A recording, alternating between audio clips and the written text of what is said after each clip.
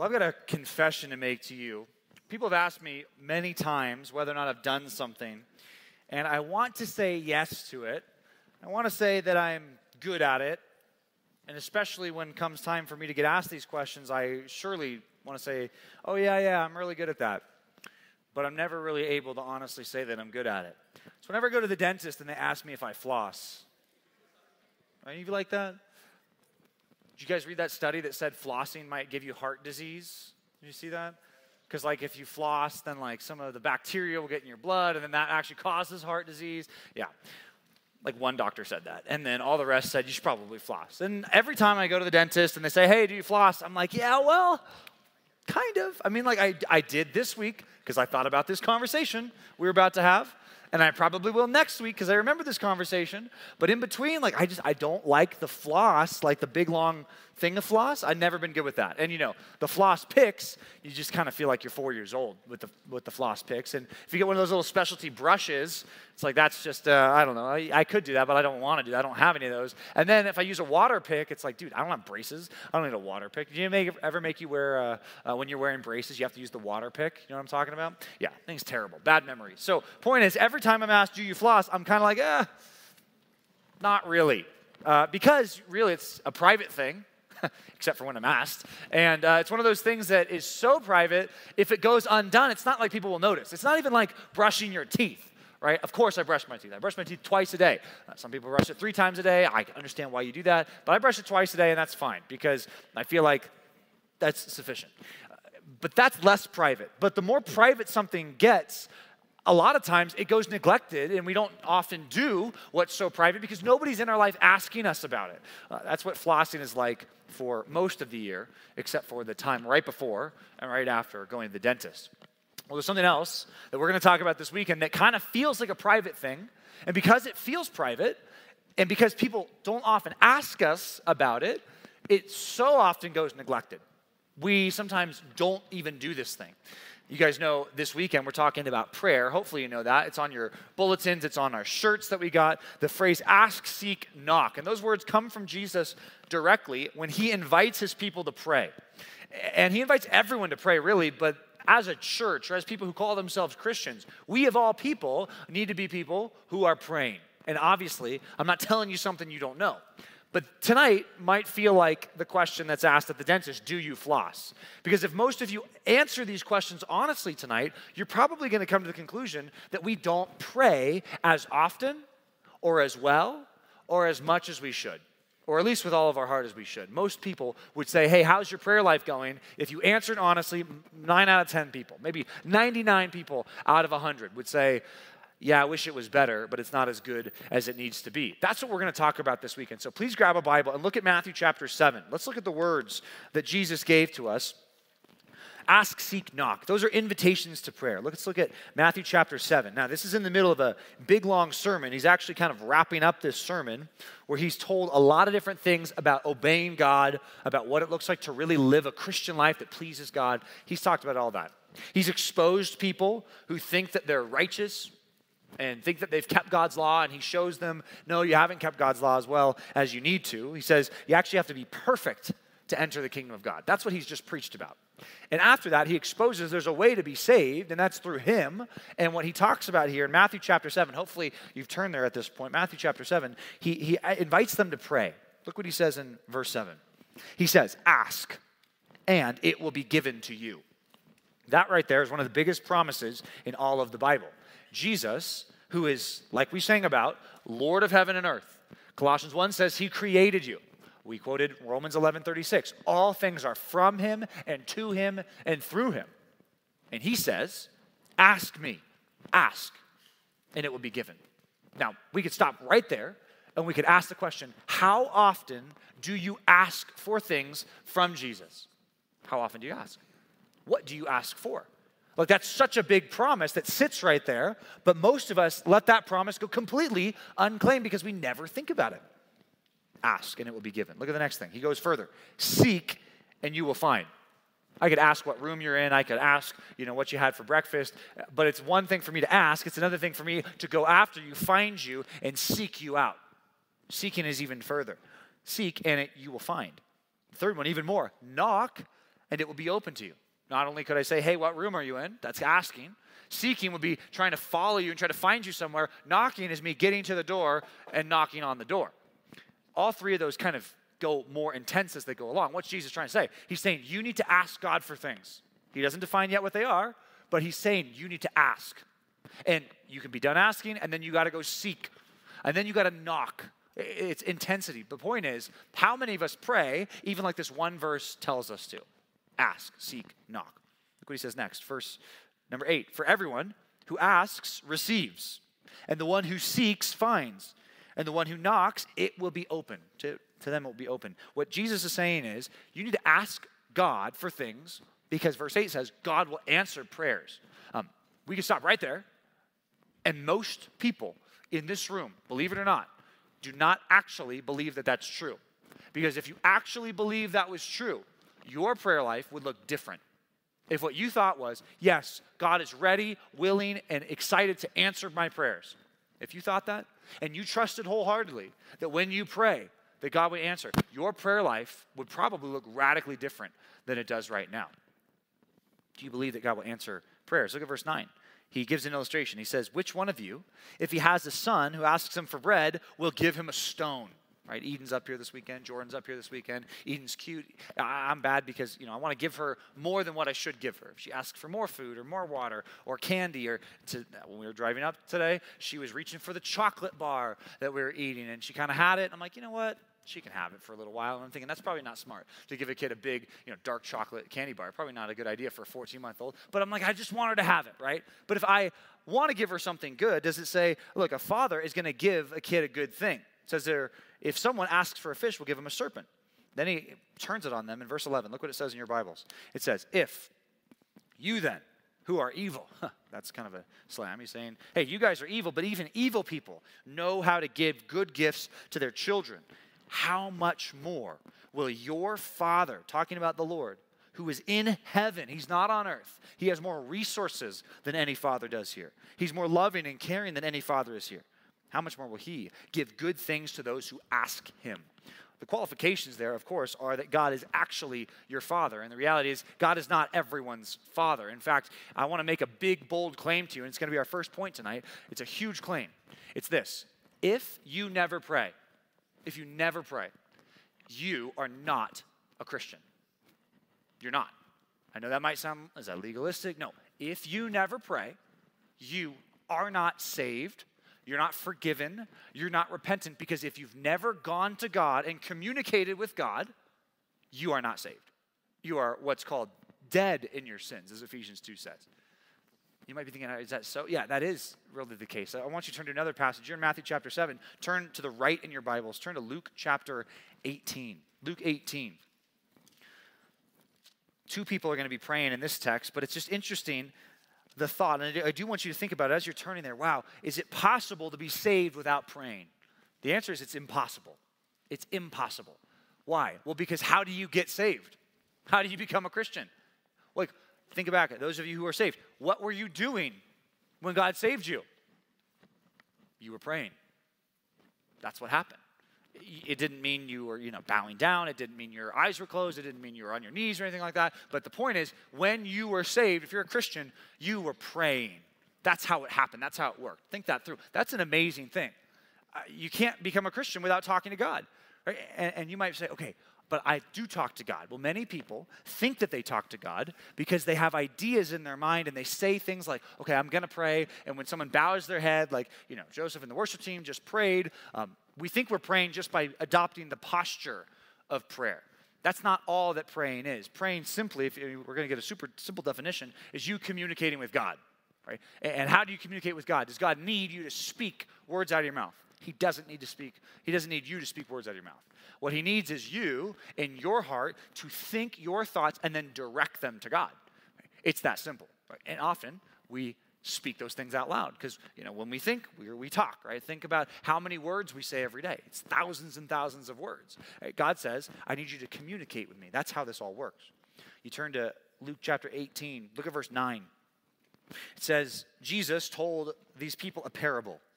To some who trusted in themselves that they were righteous and they treated others with contempt. What this means is some people in that crowd thought they were too good for other people. They were too good to hang with other people. They thought they were better than other people. And he says, Jesus told a parable to correct them. Verse number 10 says, 2 men went up to the temple to pray. One, a Pharisee, and the other, a tax collector. These are the two extremes back then. The Pharisee is the person who, is a pastor or a seminary graduate or a person who writes books for a living about God and who's a speaker and who goes all around and teaches people about God. That's the Pharisee.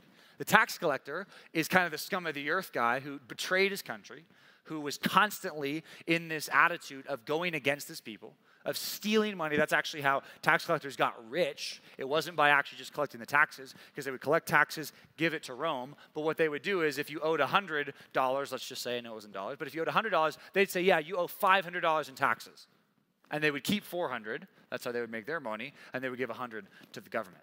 They were professional thieves. So you couldn't get two more extreme types of people.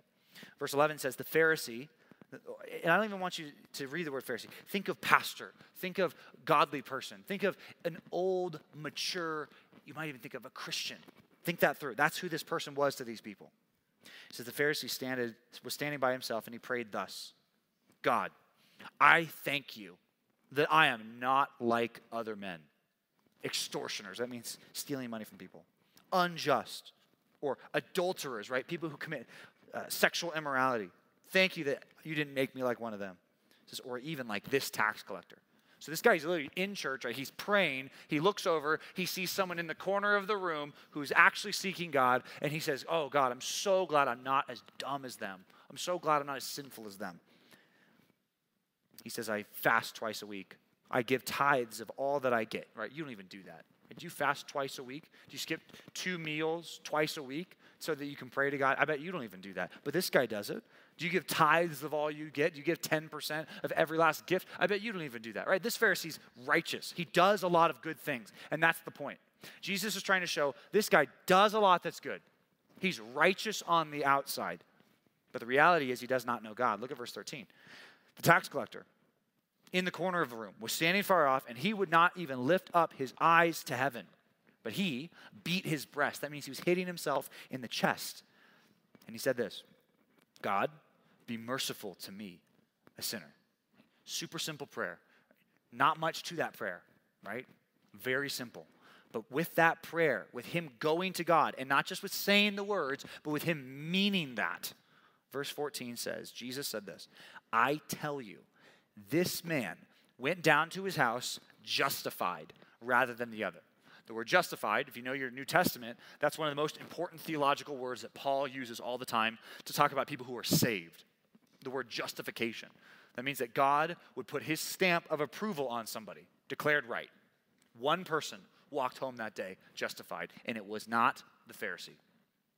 It wasn't the person who looked righteous. It wasn't even the person who did righteous things before that. It was the one who prayed humbly to God. This man went down to his house justified rather than the other. For everyone who exalts himself will be humbled, but the one who humbles himself will be exalted. The one who exalts himself will be humbled, and the one who humbles himself will be exalted. You lift yourself up. You think you don't need God. Even some of you who think that you have God, and you think that I don't need to pray, and I don't need to tell God. We're good. He understands. I understand. He looks at my life. I know I'm not perfect, but like he gets it. I get it. I don't know how to talk to him about it. That's what the Pharisee was doing. The tax collector got saved that day. The first point, if you never pray, I want you to write this down. Might be bold, but you cannot be forgiven by God. If you never pray, you cannot be forgiven by God. In other words, if you're a person in the room who's never actually taken your thoughts and directed them to God, this is a scary reality, but follow me on this. It's impossible, biblically, for you to be a Christian tonight if you've never prayed. God calls people to pray. He calls unrighteous people to pray, and this is interesting. Some people tonight don't pray because they think they're too unrighteous to pray. The reality is every last one of you, including myself, we are all too unrighteous to pray. God actually can't accept me on my own merits. He can't. If I went to God on my own, God would say, kick rocks, take a hike. I'm not going to listen to you. He can't because I'm a sinner. Same thing with you. I don't care if you're more righteous than me or less righteous. It doesn't matter. We're all in the sinful category. And no one can go to God on our own. But here's the amazing truth of the Bible. This is one of the best pieces of news in all the Bible. God invites sinful people to pray. He invites us to come talk to him. So many of you tonight, maybe you've never prayed. Maybe you've never directed your thoughts to God. Maybe you've never called on God for mercy. Here's the amazing truth. God asks you and invites you to do that. Listen to this. Write some of these verses down. From the Old Testament. Isaiah chapter 1, verse 18. Listen to God speak. He says, "Come now, let us reason together. Let's have a conversation, says the Lord. Though your sins are like scarlet, they're like a bright red stain on a white wedding dress. Though they're like scarlet, they shall be white as snow. Though they are red like crimson, they shall become like wool." And if you read the whole book of Isaiah, the reality is that people keep sinning and they choose not to do this. It's very interesting. The Israelites reject the offer of salvation. And what happens near the middle of the book of Isaiah is God starts directing his attention to the future. And he says, okay, yeah, these people didn't embrace salvation, so I'm going to offer it to the world. I'm not just going to offer it to this small group of people. Now I'm going to point forward, and even people in the future can be saved. And God makes that salvation available. We read that actually on the screen tonight. I don't know if you caught that, but Isaiah 53 is what Jesus did to accomplish salvation. As it approaches the end of the book of Isaiah, it's God describing, here's how I'm going to save the world. He says, you can be saved. You can have your sins washed away. Again, when Jesus says, ask and it will be given, seek and you will find, knock and the door will be open to you. If I took that concept and you brought it into your thoughts about being saved, a lot of you don't believe those promises even about being saved. Some of us think that if I pray to God and I go to God and my heart's broken, he won't accept me because of something that I've done. He won't accept me because of something that I said in the past. The Bible actually says that's not true. He will accept you, but you have to come to him rightly. You have to come to him, not like the Pharisee, not saying, oh, God, I'm not that bad. I mean, my sin, everybody sins. We're all making mistakes, you know. No, you have to come to God, and you have to say, I'm a sinner, and I'm it's like the only sinner on the planet. David said in Psalm 51, it's against you and you only that I've sinned. The Bible says that a broken and a contrite heart, God will not despise. He will not push you away. That's Psalm 51:17. Listen to what else God has to promise for us. This is in the New Testament. Write this down. 1 John chapter 1, verse 9. 1 John 1:9. Why don't you write it down? 1 John 1:9. Here's what it says. Here's a promise from God. If we confess our sins. Confess means agree with God. The word is literally to say the same thing. If we confess our sins, he, that's God, is faithful, so he'll do it, and he's just. That means he's able to do it and stay righteous, to forgive us of our sins and to cleanse us from all unrighteousness. Some of us hear the first part, but we never hear the second part of that verse. He's able to forgive us, but we think, oh, well, maybe he forgives us and maybe, he doesn't count anymore, but he's not going to take away sin from my life. And he's not going to cleanse me. He's not going to wipe my slate clean before God. It'll just kind of be in the past. No, he says, if we confess our sins, God is faithful and just to forgive and to cleanse us from all unrighteousness. That means God can look at you tonight, and though you're a sinner and though I'm a sinner, he can look at you and he can say, you're perfectly righteous in my sight because Jesus was perfectly righteous in your place. That's what he promises. Listen to this. Romans chapter 10, verse 13. Very simple. For everyone who calls on the name of the Lord will be saved. Everyone who calls on him, and again, we got to make the caveat, calls on him rightly. It's not as simple as just saying, okay, I call on the name of the Lord Jesus to be saved. Right? That's not saving faith. You got to call on him rightly, which means with a broken heart, approaching God, sincerely giving up your sin and repentance, and putting your total faith that Jesus died on the cross for you, you can be saved. But without that, and without prayer, this is a big mind-blowing concept, it's impossible to be saved. I said this tax collector was a bad guy. He's not the only bad guy in the book of Luke. In fact, Luke strategically puts bad people all throughout the book who get saved to prove the main concept of the book. The main concept of the book comes in Luke 19:10, where it says, the Son of Man came to seek and to save the lost, right? You probably heard that verse before. All throughout the book of Luke, Luke puts in these stories where he says, look at this person who got saved.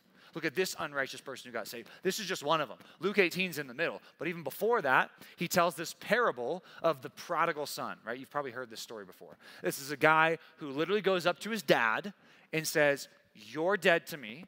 Sell all your stuff. I want my inheritance right now. So the dad had to sell all of this land. He had to sell all of his assets so that he could give his son his inheritance. It says he took that money and he squandered it on reckless living. It says he squandered it on alcohol. It says he squandered it on prostitutes. I mean, imagine one of your siblings saying to dad or mom, you're dead to me. I want my inheritance right now. And they sold their house. And you guys moved from a house to an apartment so that you could give all that money to your older sibling. And then they took it and they were spending it on prostitutes and drugs. The money doesn't last long, and it didn't last long for this guy. It says it came to a point where in Luke 15, it says that he was longing to be fed by the pods that the pigs were eating. So he was feeding pigs. He didn't even have enough food to feed himself. He was feeding the pigs better than he was eating. In the middle of that, the prodigal son makes a decision to pray. Listen to what he says. This is Luke 15:18. He says, I will arise and I will go to my father and I will say to my father, Father, I've sinned against heaven, that's God, and before you. I am no longer worthy to be called your son. Treat me as one of your hired servants. But he wants to come back. He's seeking forgiveness. He's saying, whatever your thing that you're going to let me do, I want to be a part of your family again. I don't even need to be a son anymore. Treat me like a servant. I just want to be back with you, and I feel terrible. I spent all your money. It's gone. We're never getting it back. But please just let me come back. He makes this decision. It says in verse 20, then he arose and he came to his father. But while he was a long way off, his father saw him and felt compassion and ran and embraced him and kissed him. And he said to his son, and the son said to him, Father, I've sinned against heaven and before you. I'm no longer worthy to be called your son. And he goes on to embrace him as a son again. He says, you're not going to be a servant. He actually doesn't even be able to say, I'll be your servant, because the father cuts him off and he says, you are going to be my son again.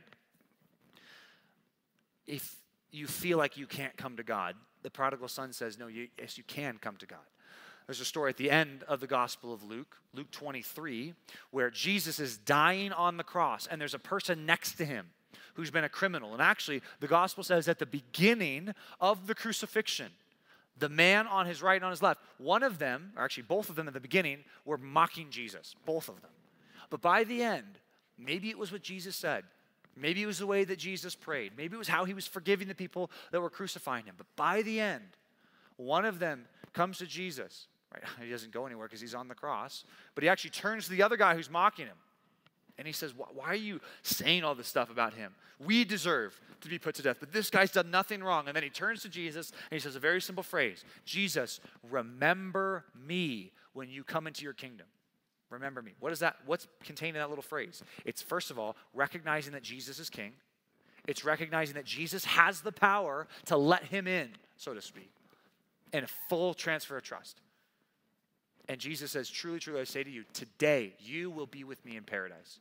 They both died that afternoon, and they both were in heaven after. There's all these stories in the Gospel of Luke about people doing bad things and then people being saved. It's not just in the book of Luke. In fact, there's an interesting story. I want you to write this reference down. Second Chronicles chapter 33. 2 Chronicles 33 tells the story of a king named Manasseh. Manasseh was a king in Judah. He was so bad.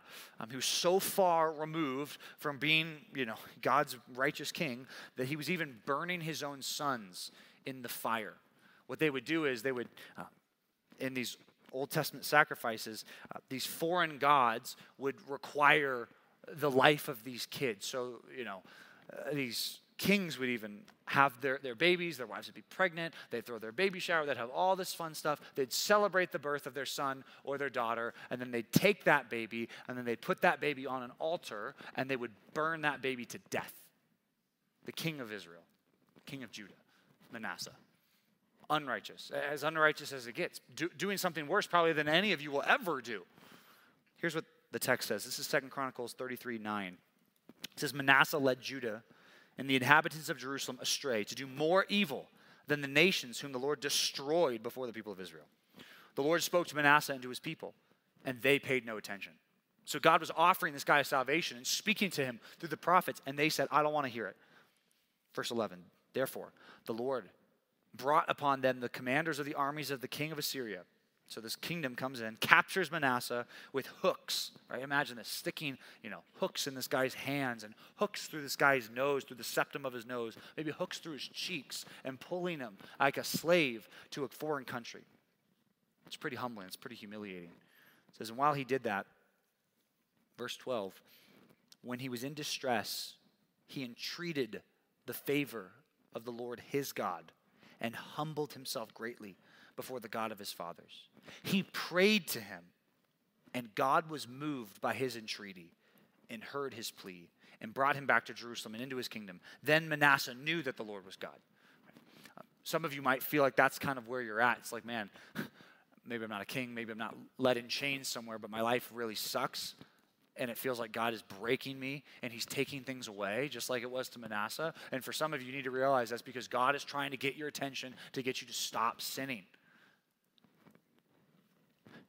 And if there's anybody that God would close his ears to, it's Manasseh, right? Because the text literally says God was trying to get him to turn, but he wouldn't. And he refused for a long time. And it wasn't until God crushed him that he finally turned. But you notice what it says? When he prayed, it was when he prayed, God saw his plea, and God was moved by his plea. That's a language of like God saw and cared. He felt for him. And he saved him. Later in the text it says when he came home, he took away all the foreign gods and all the idols of the house of the Lord and the altars that he had built on the mountain of the house of the Lord and in Jerusalem. Then he threw them outside the city. So this guy wasn't just asking God for a favor when he was in trouble. There's real repentance that happens. You notice it's the same thing, whether it's the book of Luke, whether it's the book of 2 Chronicles, or whether it's your testimony. Here's what needs to happen for every last one of us. We need to be broken before God. We need to humbly come to God. We need to throw away our sin. Whether you're a king in Judah or whether you're a teenager who's doing things and saying things that your parents don't know about and doing things that you know are wrong against your own body, whether it be sexually, whether it be with your words, whether it be with your friends. It could even be something that's considered mild on the scale of sin. But you got to throw it away. Psalm 66:18 says, if I had cherished iniquity in my heart, God would not have answered my prayer. That's a good lesson for us.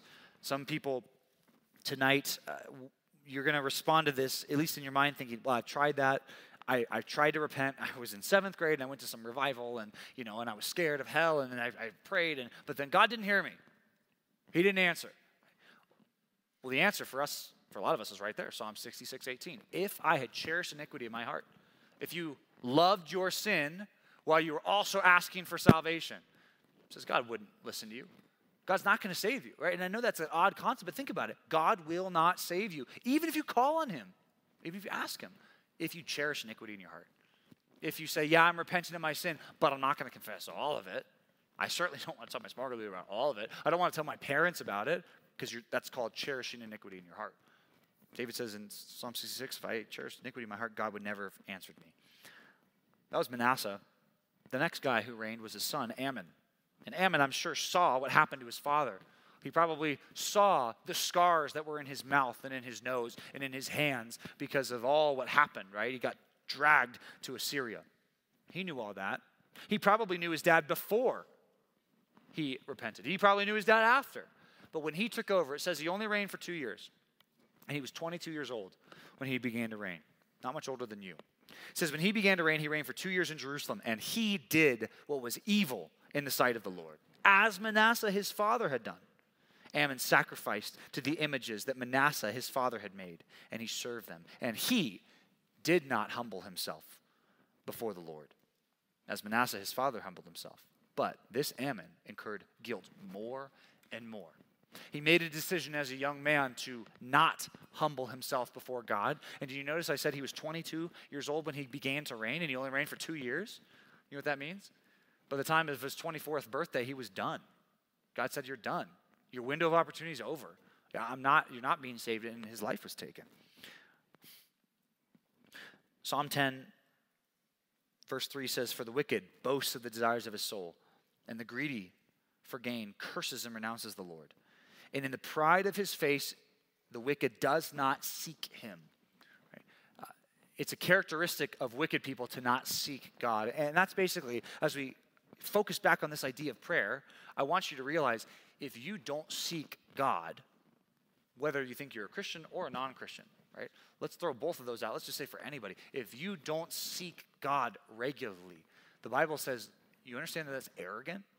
That's proud? There's a lot of pride that goes in. And again, this is true. Maybe if you refuse to come to God and you're hearing me say this and you're like, I don't want to even hear it. I'm going to close my ears. I don't want to hear it, right?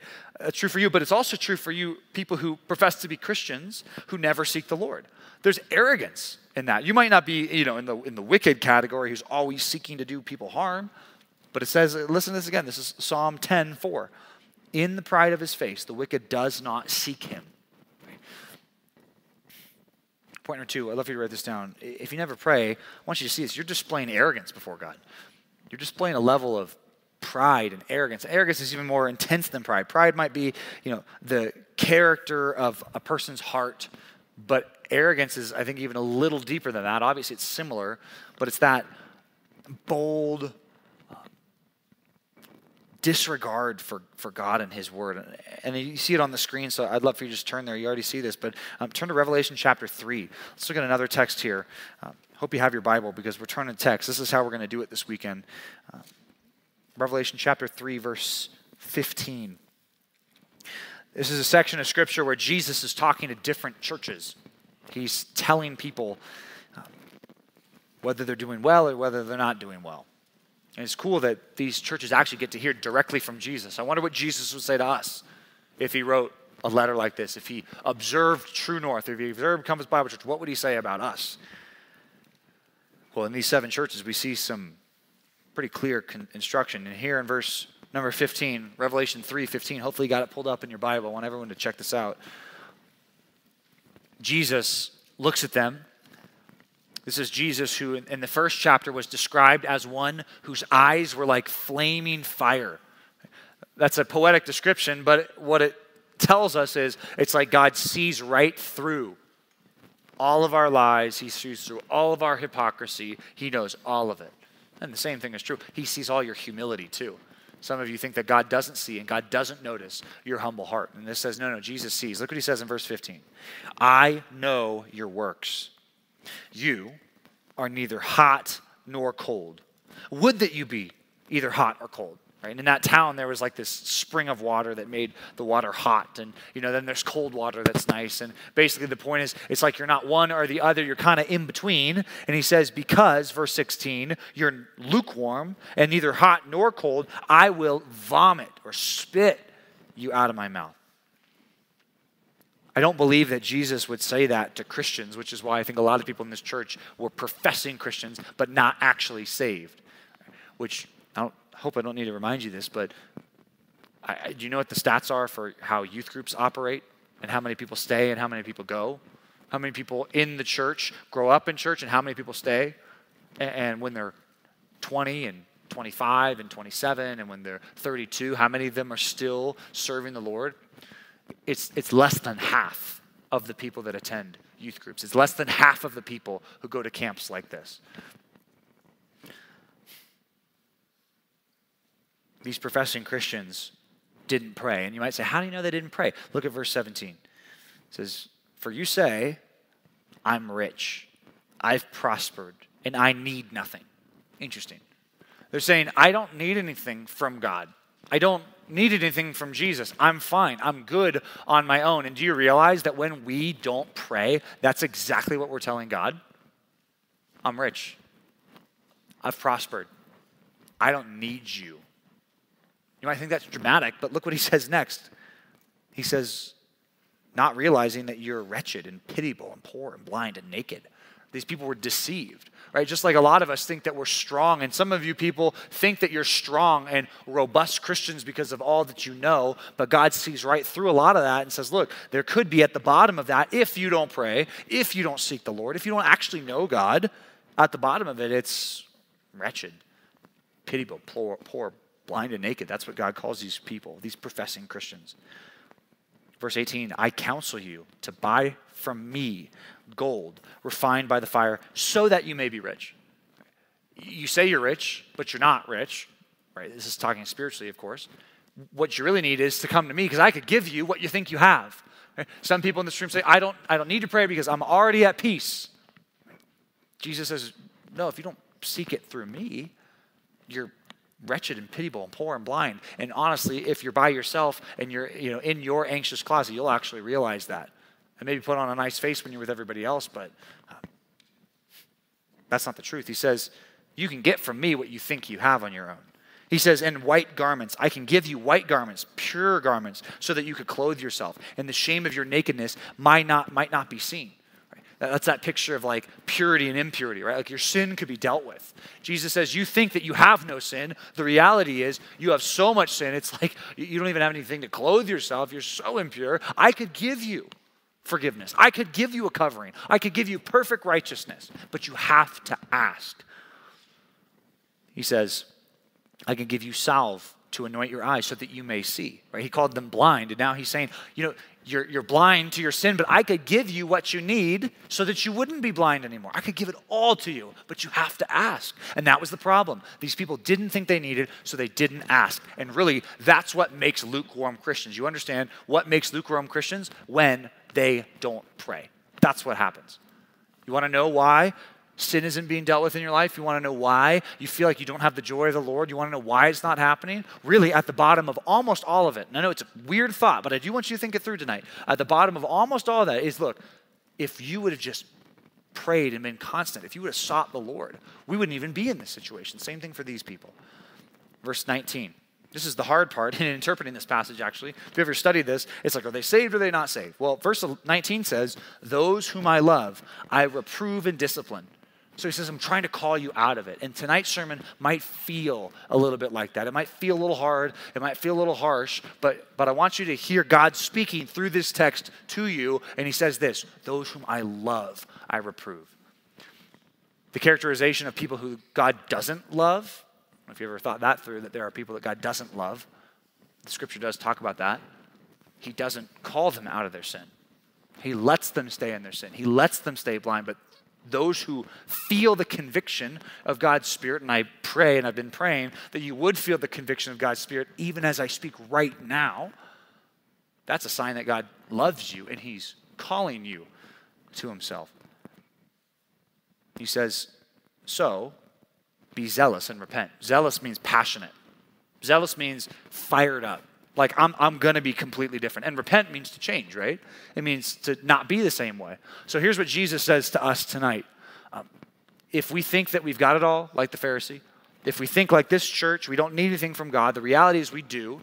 If we don't pray to God, that's a big problem. And even if we're professing Christians and we never pray and we never seek the Lord, that's a big problem. That's arrogance before God. But he says, those whom I love, I reprove. So be zealous and repent. If you're a Christian who is saved, who has been neglecting God, who hasn't been going to God, right? And I feel this conviction too. Studying this is like the most convicting thing for me. It's like I need to be seeking God better in the day-to-day, in the normal life, not just when you're preparing to preach on, prayer, not when you're preparing for camp, but all the time. If you're a Christian, you need to be zealous and repent. But going back to that first point, many of you need to be zealous and repent for the first time. Really repent for the first time. I mean, how many testimonies, if you go to our church and you listen to the baptism tank, like how many testimonies do you hear from people who said, I thought I was saved, but then I realized I wasn't saved? Like that happens all the time, right? And a lot of people, they're like, don't listen to those people tell you, maybe you're not saved. And again, I understand what they're saying, but the point I'm trying to make is you've heard that enough times to know that that's possible to be deceived, right? I've been deceived. There was a time in my life I thought I was saved, right? And what I really tried to do was I tried to repent and change the couple things. If someone said, hey, what do you need to repent of? I could list the 3 or 4 things, and they said, okay, here's the plan. I'm just going to try to fix it, and I'm going to make it better, and I'm just going to adjust a couple things, and then I've got it. Saying it like that shows that, I was never trusting in Jesus. It wasn't until I trusted in Jesus completely and said, you need to take my sin. I need your help. Not just your help, I need you to save me. I can't do it. I realized that what I was trying to do before was just, and I've used this analogy before, I was just trying to like staple fruit of the Spirit onto my tree, so to speak. Like I was just trying to staple them on. They weren't real though. I ended up being fake. Those whom I love, I reprove. Be zealous and repent. Look at verse number 20, a verse that gets misconstrued a lot, but it's an interesting one for us to see. This is on the bottom of some of your In-N-Out burger cups. Look what it says. It says, behold, I stand at the door and knock. If anyone hears my voice and opens the door, I will come into him and eat with him and he with me. He's saying, hey, this church, it's like I'm on the outside of the church. You guys are doing your thing in church, this Laodicean church, but Jesus is on the outside. He got left to the side. He says, if anyone wants to let me in, I might not have dinner with that person and that person, but I'll let you be my person. And he's saying this church could be an evil church, right? And thank God that you don't go to an evil church, right? Like a lot of people do, like these Laodiceans. But he says, even if you are amongst bad people, if you open the door of the church, right? If you're willing to embrace Christ, just like the first point, God offers salvation. This arrogance is something that I want you to think through. And those of you especially who profess to be Christians and think, okay, well, I have prayed. And I remember when I asked God for salvation. I even remember knowing and being assured, okay, he took care of my sin. He forgave me, right? A lot of you can think back to that time, right? I can think back to that time for myself. Well, here's a couple principles that we need to keep in mind. Okay, James 1:17 is a good passage to write down. James 1:17 says, every good and perfect gift comes from God. So every good gift, everything that you enjoy, every provision, every time of laughter, every time of enjoyment with friends, all of that comes from God. And it's like he's constantly dispensing, constantly giving good. Imagine if your parents gave you money like God was good to you. You'd be really rich. You know, sometimes you got to ask your parents for money, and there's that like, are you sure? Like, I already gave you $40 for that thing before. Like, do you have any change from that? And there's that negotiation, right? That's because your parents' funds are limited, right? Well, most of them. Maybe your parents' funds are unlimited, but, you know, they're still limited, right? You can't ask for a Bugatti and, you know, get that. Probably not, right? So they're limited to some extent. Here's the thing. God is like this unlimited, rich Father who's constantly dispensing gifts. But the problem is, what happens to people who get a lot of good gifts and never say thank you? They become spoiled, rotten brats, right? You ever babysitted a spoiled, rotten brat? You ladies, you ever babysitted one? Or then maybe some of you work in Kids Min, and it's like, oh, that one's like, that one's bad. Hopefully Eden's not one of those. It always scares me to say that. Now that I have a kid, I'm like, oh man, I hope my daughter's not spoiled rotten. But anyway, point is, you've been around those kids. Or maybe have you ever seen that trend on, it was an Instagram trend. It was like Russian billionaires' kids. Did you see that? It was like a year or two ago. That they were posting like, all the private planes that they were on, all the like super expensive stuff, and they were just posting, and it became like this battle where all these rich kids from like Russia, and they're all like, their daddies are like, you know, oil tycoons or whatever, and then all these like Arab families are like going at it, these people that live in Dubai, and you know, no Americans, by the way, we're part of that. I guess you can't be rich enough here to be a part of that. But anyway, it was like they were going after it, right? They're spoiled, right? You can look at people who have more than you and think, man, they're spoiled. And you know what? The more spoiled they are, the more they have, the more ungrateful they become. Here's a question for you, Christian. Is that true of you? So many gifts, so many lavish gifts that God gives. Do we ever say thank you? Or do we just say thank you when the big gift is given? What about the small things? What about the laughter? What about the friendships? What about the snow? What about a good meal? What about water? What about, I mean, it sounds like ridiculous, but like go some time without it. Right? And that's why, by the way, connected to prayer is often this idea of fasting, right? We're not going to get into that very much this weekend, but one of the reasons it's connected in the Bible and how Jesus expects us not just to pray, but he also expects us to fast is because fasting is like it's an example of I'm letting those good gifts be taken away so that I can be even more thankful for them when I get them back. So I can focus on God in prayer and seek God like I'm thirsty, like I'm hungry. Just interesting that God's gifts are constantly dispensed to us, but we often don't even think about it. Psalm 24:1 says, the earth is the Lord's and the fullness thereof, and the world and those who dwell therein. Everything, everyone belongs to God. God has given you so much. He's given me so much. We think about God's gifts like they belong to us. We start to think wrongly. For example, some of you maybe had to borrow some clothes this weekend. Right? Maybe you didn't have any snow jackets or snow pants, or those of you who go on snowboard and skiing, maybe you borrowed some stuff, or you borrowed some boots. And many of you tomorrow are going to go to the rental shop and you're going to borrow other people's stuff. It doesn't belong to you, you're going to borrow it. Right? And they're going to let you. And again, obviously, with the people at the rentals, it's art. You paid for it, so it's not like they're just being nice guys to let you borrow their helmets or whatever. You paid for it all, but it's not yours, right? It doesn't belong to you. When we think of our life and our gifts from God, that's a helpful way to think about it. Your body, it's not yours. The Bible says that clearly. It's God's. He's letting you use it. Your family, your relationships, it's God on loan to you, which is why Job can say when his kids all die, when 10 kids die in one day, and when his wife turns on him, and when he loses all of investments, and he loses all of his house, you know what he says? The Lord has given, and the Lord has taken away. Blessed be the name of the Lord. Didn't belong to me anyway. Wasn't even mine. So thankful God let me have it for the time I had it. Imagine you're mourning, you got 10 kids who died. Right? Oh, so thankful that I got to see them grow up. So thankful that I got to see them laugh. And so thankful I got to hold their hand as they were taking their first steps. And they're all dead now. But God gave and God he takes away. And it's God's prerogative to do so. If we start to think of God's gifts to us like that, it changes the way we pray. The inverse of that is this arrogance. Isaiah 55, God offers, and I've been quoting Isaiah a lot, and I love the book of Isaiah because it has this whole theme to it. God offers salvation at the beginning, and then there's all this description of sin. And then he goes on, and God offers more salvation, and God says, I'm going to judge the nations, but I'm going to give these people salvation. And at the end of that book, looking forward to nights like this, and looking forward to after we receive Christ, he says, come, everyone who thirsts, come to the waters. He who has no money, come, buy and eat. Come, buy wine and milk without money and without price. And then he tells these people, why do you spend your money on things that are not bread, and you labor for things that don't satisfy? He's saying, why do you give your whole life chasing this pursuit and this life of sin when it will never make you happy? Come to me. I'm the fountain of living water. Jesus even uses that analogy. He says, listen to me diligently and eat what's good. Delight yourself in the rich food that I provide. He goes on to describe what he's talking about. That's like a big analogy, right? He's talking about food and milk and wine. Like, what's all that about? What he's saying is, in verse 6, this is Isaiah 55:6. Listen to this. God says, seek the Lord when he may be found. Call upon him while he's near. Let the wicked forsake his way, and the unrighteous man his thoughts. Give up your sin. Get rid of it.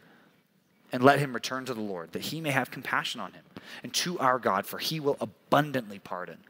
Even if you think your sin is too big or too strong or too ingrained in you to be forgiven or to be cleansed from, he says, no, I can do it. For my thoughts are not your thoughts. I love how he goes into this. He says, look, my thoughts, the things I think, the things I can do, they're bigger than what you can imagine. My thoughts are not your thoughts. Neither are my ways your ways, declares the Lord. For as high as the heavens are above the earth, so are my ways higher than your ways, and my thoughts higher than your thoughts. What is he saying? He's talking to people who don't believe that they can be forgiven. And he says, you don't understand how big my forgiveness is. We can put that in the context of Jesus and say, you don't understand how expansive and how much grace is contained in the life, death, and resurrection of Jesus the Lord. You have no idea. So he says, come. And you might say, all this talk, all this, it's talk about arrogance and not being saved, all from just not praying?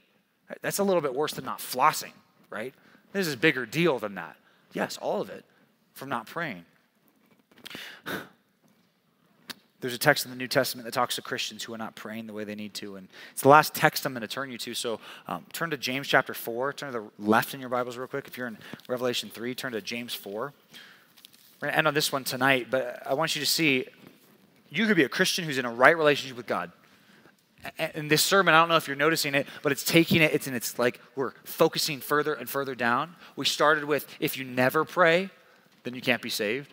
Then maybe you have prayed at the beginning, but you don't pray now, and that shows an arrogance. And it goes even further to say, okay, this is going to talk to Christians now. in point number 3 in this text. It's going to talk to people who are legitimately saved, who've called on the name of the Lord, who've been saved, but maybe even you don't pray the way that you need to. James 4:1 says, what causes quarrels? That's a fight. That's an argument. That's gossip. That's slander in a church. He says, what causes fights among you, Christians? Is it not this? That your passions, your desires, your lusts are at war within you. That's why you fight. You ever realize, think about any fight you've ever had with anybody. Literally, think about it. What was going on? You had desires, you had passions, and you thought, I want my way to be the way that this goes. And they had other passions, and they had other desires, and they wanted things to go a certain way. And when those two things were not in perfect alignment, there was fighting, there was quarreling, there was gossip. He says in verse 2, you desire, you want, and you don't have, so you murder, right? That's the most extreme case, right? If I wanted your beanie and I just had to have it and I just couldn't take no for an answer and I couldn't steal it and you wouldn't let me have, I guess I just have to kill you, right? That's what murder is about, right? This is the most extreme case. There's a lot of cases that are less extreme than that, right? You fight, you steal, there's a lot of things less than that. But the ultimate thing is if you really want something and you never get it and you want it so bad and you can't have it, you murder. This is a little less severe. You covet, which means you look at something that someone else has and you want it, and you cannot obtain, so you fight and quarrel, right? This is just common sense. The root of fighting in your household, by the way, think this one through. The reason your parents fight, the reason you fight with your parents is because there's a lot of unmet desires. You have desires that are unmet. You think things aren't fair. You think things aren't the way they need to be, right? And maybe even you think of your parents and how they might fight.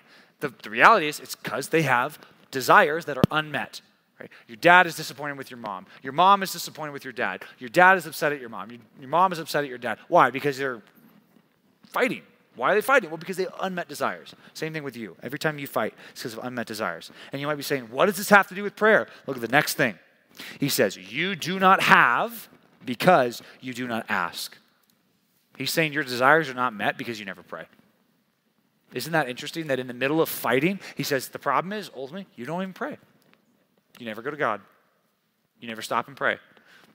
It's just interesting. He tells these Christians, you're not asking. But then look at verse number 3. He says, sometimes you do pray, and you ask, and you don't receive what you ask for because you ask wrongly, which goes back to that first point. There's a way to call on God in a way that harbors sin, and God's not going to answer that prayer. So he even says here, there's a way to ask wrongly. You ask wrongly to spend it on your passions, right? To have God answer your prayers so that you can be right, so that all your desires can be fulfilled. It's just interesting that even in this text, he's talking to Christians. He's talking to people who should be loving each other, who should be singing together at church. He's talking to people who should be holding each other accountable in small groups. And he says to them, why are we fighting? And he says, because you don't pray. Or if you do pray, you pray wrongly. Point number 3, if you never pray, you should expect your life to be a war zone. You should expect your life to be a full-on war zone in your heart, in your life, in your family, in your small groups. And I know this is a big claim, and I feel like I got a lot of proving to do tonight. But I think the scriptures will back this up. If you do not pray, you should expect your life to be a war zone. You should expect never to overcome sin. You should expect that there's constant friction and problems because you don't pray, if you don't pray. I found a lot of verses on this, so I have 10 things. So mark down 1 through 10 real quick. I want you to write these quick things down, 10 things. There's probably more, but the 10 things that I could find in Scripture, things we either miss out on or things that we don't get to have if we never pray, or as Christians if we don't pray regularly. What will we miss out on? If you ever ask a teenager, what's the biggest problem facing teenagers today? What's the biggest problem facing teenagers today? Almost unanimously, what they will say is some form of anxiety or some form of insecurity or some lack of peace. And they can blame it on your phone or on social media or whatever you can blame it on, right? Ultimately, those things don't make it easier, but it comes back to the human heart. But the Bible says if we don't pray, we should expect a lot of anxiety in our heart. Here's the first thing. You should expect to be anxious, depressed, and scared. Here's a verse for you. 1 Peter chapter 5, verses 6 and 7. Listen to this. God's word says if you don't pray, you should expect a lot of anxiety in your life. Right? And I'm going to give you these things because I do want you to think backwards. And I want you to think, man, is my life full of a lot of these things? And then I want you to trace it back and say, maybe it's because I'm not praying about them. Listen to this. This is 1 Peter 5, 6 and 7. It says, humble yourselves, therefore, under the mighty hand of God, so at the proper time he may exalt you. Okay? That sounds like point number one, right? That sounds like saying, I'm going to follow you no matter what, God. Listen to what he says next. Casting all your anxieties on him because he cares for you. And the reason some people in this room are constantly anxious, constantly worried, is because there's something they're not doing that they should be doing. It's very interesting. There's something that they're not doing that they should be doing. What's the thing they should be doing that they're not doing? Casting their anxieties on the Lord. You know, that's just a euphemism for prayer. It's taking my anxieties. Let's say I'm anxious about something at school. Let's say I'm anxious about something that's going on. And I take those anxieties and then I put them off of my shoulders, so to speak, and I give them to God, and God can carry them. Some of you are carrying your anxieties all the time. And you're unwilling, or there's some reason you don't want to give them to God. Right? That could be a lot of different reasons, like we talked about in the first couple points. But the reality is it's because we don't pray. Anxiety, depression, being just scared. That's the first thing. Second thing comes from Philippians 4, 4-7. You will miss out on, and you cannot have the joy and the peace that Christ offers if you never pray. Even as a Christian, you cannot have the joy and the peace that God can provide for Christians if you don't pray. You will just miss out on it. A lot of Christians go through life scared, and they go through life bitter because they don't pray. Listen to this. This is Philippians 4:4. Paul tells them, rejoice in the Lord always. Again, I say rejoice. 10 verses later, he's going to say, yeah, sometimes I went without food. Sometimes I didn't have what I need, but you know what? I can do all things through Christ who strengthens me. Whether I have a lot or little, I can serve God. And whatever portion he gives me, I can serve him. Next verse, he says, do not be anxious about anything. This is verse 6. But in everything, by prayer and supplication and thanksgiving, let your requests be made known to God. Prayer means just talking to God. Supplications mean asking things from God. And thanksgiving is pretty obvious, means thanking God for things. Right? Talking to God, communing with God, spending time with him, asking him specifically for things. We're going to talk about that mostly tomorrow. Okay? And thanking God for things. That's how anxiety goes away. And you might say, oh, no, you don't understand my situation. All right, well, we'll take it up with the Bible. Right? Take it up with God. This is what he says. You don't believe that? Listen to the next verse. And the peace of God, which surpasses all understanding, just like Isaiah 55:8. My ways are higher than your ways. My thoughts are higher than your thoughts. If you don't believe God's word, well then, I guess you don't believe God's word. You take it by faith. You trust in him. You give your anxieties to God.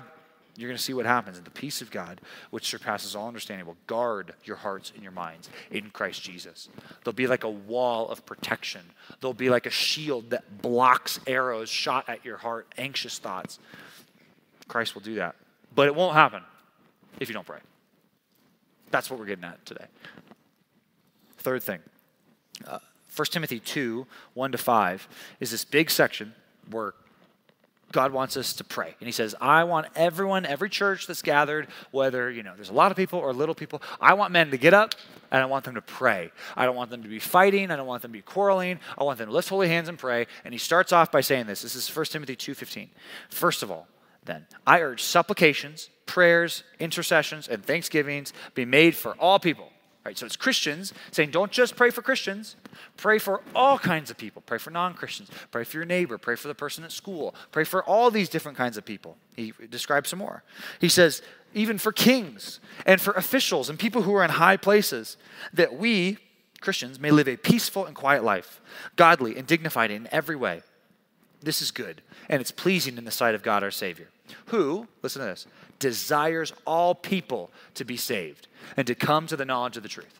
He says, I want you to pray for all different types of people. Pray for people that you don't think will get saved. Pray for people that you think are really close. Pray for your teachers. Pray for all of them, because all these different groups, God wants to pull people from every tongue, tribe, and nation, and he's going to do that. Here's the third thing that we miss out on. If we don't pray, chances are the people that are in your life that God may save through your witness, you're not going to lead people to salvation. Right? That's a big thing. You're not going to be able to lead people to salvation. I know that's an odd thought, and you think, well, isn't God sovereign? Well, God is sovereign, and God will sovereignly choose to not use you. And that's the thing you can miss out on. And that's sad. There's a famous preacher, Charles Spurgeon, you probably heard of him. He has a famous line. I don't know, where it came from, but I always know it refers to him. Right? You're going to have some of your friends and family that are going to go to hell. That's true for every last one of us. And he says, you don't want them to get there and wonder why you didn't tell them to not be there. You don't want them to get there and be punished by God and think, why didn't the Christian in my life say something about it? 1 Timothy 2, 1-5 says, God wants to save, and God wants you to pray for people to be saved. The fourth thing, very similar to that, Colossians 4, 2-4, God says you're going to miss out on the open doors that he has for you. You're going to miss out on opportunities to evangelize if you don't pray. That's huge. Colossians 4, 2-4 says, continue steadfastly in prayer, being watchful in it with thanksgiving. And at the same time, pray also for us, pray for Paul, that God may open to us a door for the word, to declare the mystery of Christ, on account of which I'm in prison, that I may make it clear, which is how I should always speak. So I want to be careful, and I want to have opportunities for open doors for the gospel. But here's the thing. If you don't pray for those, you will not find those. There are people at your school that need to hear the gospel this semester. They need to hear the gospel this semester. I'm thinking especially of you seniors, right? This is your last semester. And many of you juniors, maybe it's your last semester at your school, or it's the last time someone's going to be open to the gospel, and they need to hear it now. There's not really any time to wait. You need to share the gospel with them this semester. It needs to happen. If you don't pray, if you take this sermon and you think, okay, I'm going to put it in the back burner, I'm just convicting, but I don't want to listen to it. You realize that you're going to miss all these opportunities to share the truth. You're not going to be looking for opportunities. You're going to let opportunities go by you. You'll miss out on that. Fifth thing that happens if we don't pray, fifth thing that we should expect is that you'll be spiritually attacked and you'll likely fall into grave sin. If you're not praying, you are setting yourself up to fall in a major way, into major sin. You wonder why people fall into sin. You've seen, pastors fall into sin, and you've seen people who are righteous fall into sin. It's like, man, how did that person who could say all those good things about God, how could they fall into sin? For the most part, it starts right here, by not praying. Here's a verse for you. Two verses, actually. Matthew 26:41, Jesus says, and this is in the garden to the disciples. He says, watch and pray that you may not enter into temptation. The spirit is willing, but the flesh is weak. We might want to do good, and we might want to do good things, but you don't understand how powerful sin is if you think, I don't need to pray about it. Another verse for you, maybe even more important. 1 Peter chapter 5, verses 8 and 9. 1 Peter 5, 8 and 9 here for number 5. It says, be sober-minded. Be watchful, because your adversary, the devil, prowls around like a roaring lion seeking someone to devour. Maybe you haven't put yourself in the shoes of Satan lately, so let's do that right now. Which people do you think Satan is going to go after? What are the easy targets in this room? Which targets are the easy ones that Satan can easily make people fall into sin? Oh yeah, easily make people fall into porn addiction. Easily make people fall into sexual immorality. Oh, that person's easy. They're going to cuss like crazy. It's so easy. Who is easy to take down in this room? The answer is people who are not watchful and not praying. It's that simple. You want to draw a big red target on your spiritual back? Well, then stop praying. And that's what this text is getting at. He says, be watchful, be sober-minded. Your adversary, he prowls around like a roaring lion seeking someone to devour. It says, resist him, firm in your faith. It's really hard to resist temptation when you're not prayerful. It's super hard to do that. Because knowing that the same kinds of sufferings are being experienced by your brotherhood all throughout the world. There's Christians all over who are being attacked spiritually, who are going to be tempted to sin, who are going to go through these hard experiences that's going to make them want to sin. Similar things like Job, right? Remember, Job was attacked, and God let Job be attacked by Satan. You're not the first, right? You're going to experience spiritual temptation, and you're going to feel like, man, I feel like I'm being attacked, right? Well, you probably are, right? You probably are being attacked. Satan's attacking Christians all over the place, but are you going to make yourself an easy target by not praying? Sixth thing. This might be more encouraging, but actually, I guess it's all kind of discouraging. Things you miss out on if you don't pray. You're going to miss out on being satisfied in God. You're going to miss out on being satisfied. And you could even take out that last phrase from God. You're just going to be not satisfied at all because you can't be satisfied in the world. You're going to try that if you want to go down that route, but it's not going to make you happy. But you're going to be like, something's missing. Something's missing. Why am I anxious? Why am I scared? Why do I always feel like I'm missing something? Well, if you don't pray, that's exactly what's going to happen, right? And again, some of us, when I say things like that, you might catch on to some of those phrases and think, I have thought that before. I have wondered about that. Well, the question I want to bring to you is, well, are we praying? Are we praying like this? Are we praying like Jesus asked us? Verses for you. Psalm 16:4. The sorrows of those who run after another God shall multiply. The sorrows of those who run after another God shall multiply. Like the sadness in a person's life when they seek something, a different God, when they seek the God of fame or the God of money or the God of sex. You pursue those things, you think, that's my God, that's what I'm chasing, that's what I'm chasing. Their sorrows, their sadness will multiply. Right? Multiplying adds up faster than addition, right? Multiplying it over and over again. Big, big consequences. Later in that psalm, David writes, Psalm 16:11, you make known to me the path of life, and in your presence there's fullness of joy, and at your right hand there are pleasures forevermore. Right? Again, I said this at the beginning, a lot of people, when I read that, you make known to me the path of life, and in your presence there is fullness of joy, and at your right hand are pleasures forevermore. I want to ask you if you actually believe that's true. Is it actually true to reject your sin and to say, I'm not going to live like the world, that you are going to experience more, get this word, kind of feels like a weird Bible word, pleasure? Pleasure. That's usually not a word you identify with godly things, right? Godly things are hard and stern and, you got to work for it. And, pleasure. This text says there is more pleasure at God's right hand, at his side, being with him, than you could ever experience by chasing any sinful thing. You don't believe it, right? If you don't believe it, I'm just telling you, it's what God's word is so clear about.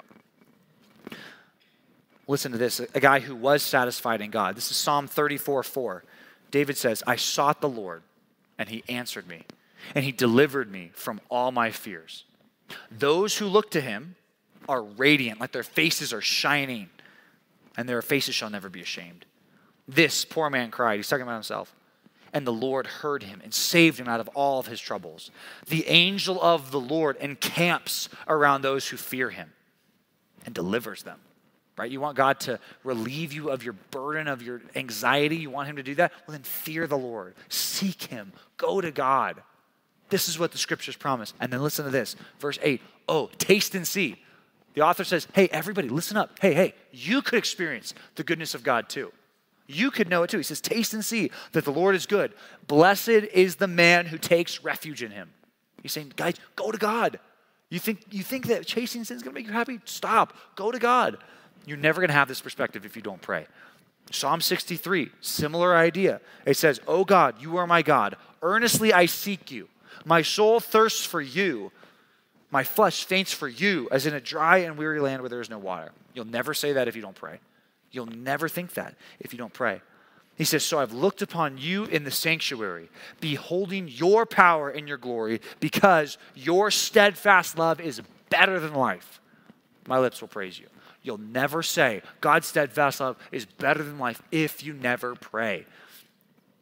And he says, my soul will be satisfied as with fat and rich food. He doesn't have food. He's thirsty. But he says, it's like I just ate a big meal. It's like I had a steak and I had the fat on the side of the T-bone. It's all great. And I'm full. I got mashed potatoes. I've got corn. I've got, chocolate souffle at the end. Yeah, I'm full. Not actually, not physically, but I'm full. I wasn't satisfied. Now I am satisfied. Where did that happen? Praying. The sixth thing is you just won't be satisfied if you don't look to God. 7, something else you'll miss out on. You'll miss out on forgiveness. You'll miss out on closeness to God.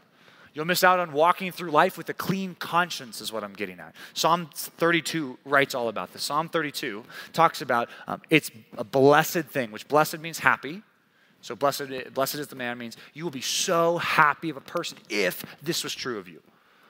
It says, blessed is the man, blessed is the one whose transgression is forgiven, whose sin is covered.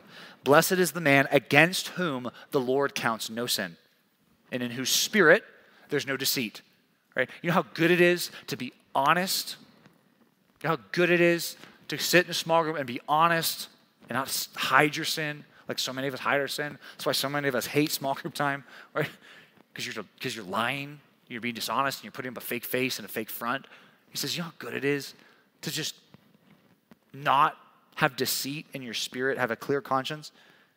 Then he says, when I kept silent, this is Psalm 32:3, when I kept silent, my bones wasted away. When I didn't pray, when I didn't confess my sin, it's like my body started hurting.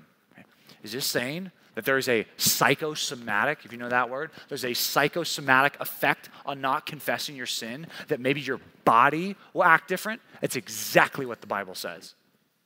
It's exactly what the Bible says. Again, go backwards. I know that's a scary thought, right?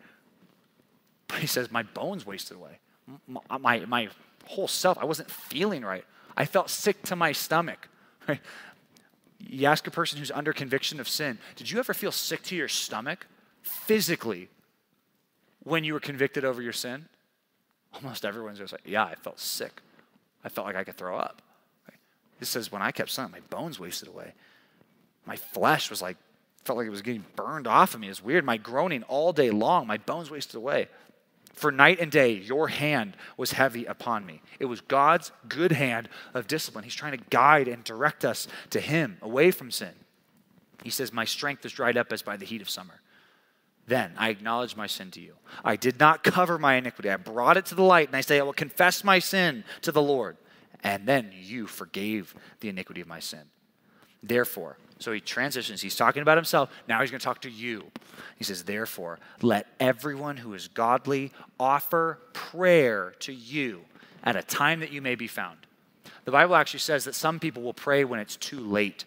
Some people will pray once they face the wrath of God, and they're going to pray, and it will be too late. And here's the good news. It's not too late for anyone right here. It's not too late. It says, if you're godly, offer prayer while he may be found. Surely in the rush of great waters, they shall not reach him. Our judgment's going to come like a flood one day, but God can protect us. And then he says to God, you are a hiding place for me. You preserve me from trouble. You surround me with shouts of deliverance. The seventh thing was you're going to miss out on forgiveness and that closeness with God. The eighth thing might sound really simple, but there's a verse about it. Eighth thing is you just will not enjoy God's good gifts that he gives to you to the full extent. You will not enjoy them as much as you would otherwise. And this is an odd thought. You may never have heard this verse before, but 1 Timothy 4, verse 4. Listen to this. 1 Timothy 4:4.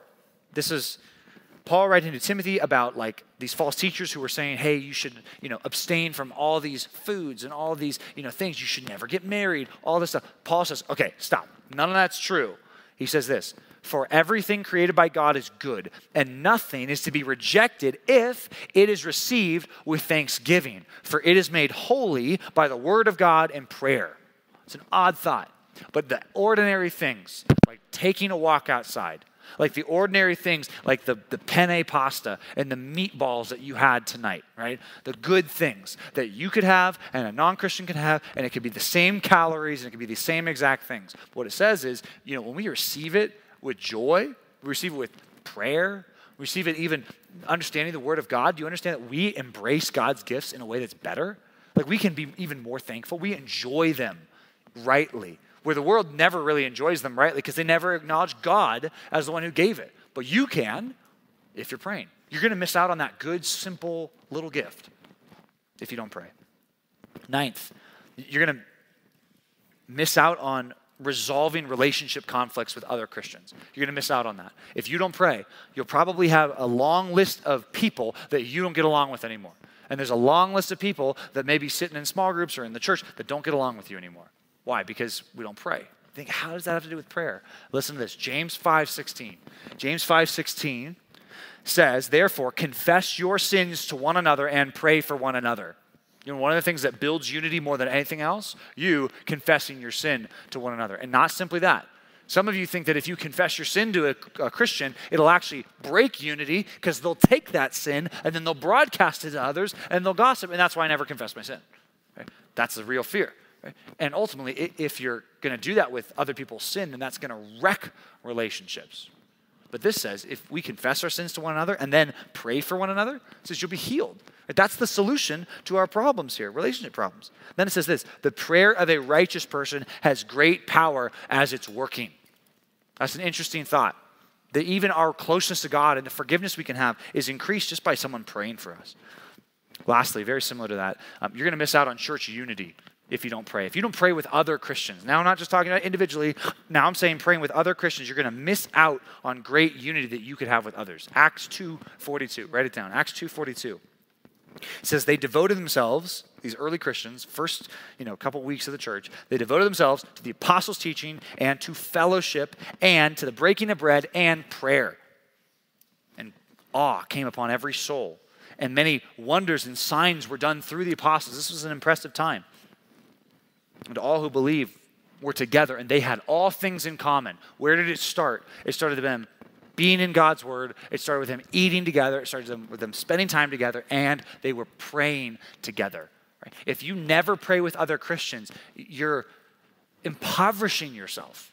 Right? You're missing out on such a good gift that God has for you. Talk to people, talk to your friends at school. Like, what do you feel like you're missing in life? Almost all of them will say deep, meaningful relationships. I feel like I have some friends and it's so shallow and we don't know anything about each other. And, most of my friends are online or whatever. Do you understand that God's word has this amazing, amazing gift for you as the church? But you got to pray together. You're going to miss out on that if you don't pray. That's 10 things. You could probably find 10 more in the scriptures, but that's enough for tonight. Not praying is worse than not flossing. Okay, I said that to you before. But I want you to feel that tonight. We're going to talk about that in small groups. I want this sermon to have a real impact. I want you to remember this sermon in a year. I want you to remember it in 5 years. And I want this to be a turning point for some of us who never pray. You can pray for the first time. If you did pray at one point and you haven't been praying recently, I want you to go back to God, confess that arrogance, and then seek him. Don't miss out on all the good gifts that God has for us. Let me pray right now. Let's seek God, seek his help through what's called a supplication. When we ask God for things, that falls under the biblical category of supplication. There's also another word there, intercession, which means that we pray on behalf of other people. So I'm going to do those two things. I'm going to supplicate or ask. I'm also going to intercede, which means I'm going to pray for you. So let's do those two things right now. God, we ask and we trust that you want to answer our prayers. We believe that you're able to save to the uttermost those who draw near to you. We trust that you can forgive people who've done wrong. We trust that you can forgive us. We don't want to miss out on your forgiveness. We don't want to miss out on your goodness. As we talked about, so many good gifts that you have for us, but please help us not miss out on them. We trust your goodness. We trust you that when we pray that you're not going to despise us, that you're not going to turn us away. We know that you will never turn away a person who's truly brokenhearted. So I pray that you would, through this sermon, have our hearts be properly broken so that we would look to you. We don't want to be sad for the purpose of being emo or sad. We want to be sad only to look to you and to be forgiven. So we pray that you would answer our prayers tonight as we recommit to talk to you more. In Jesus' name we pray. Amen.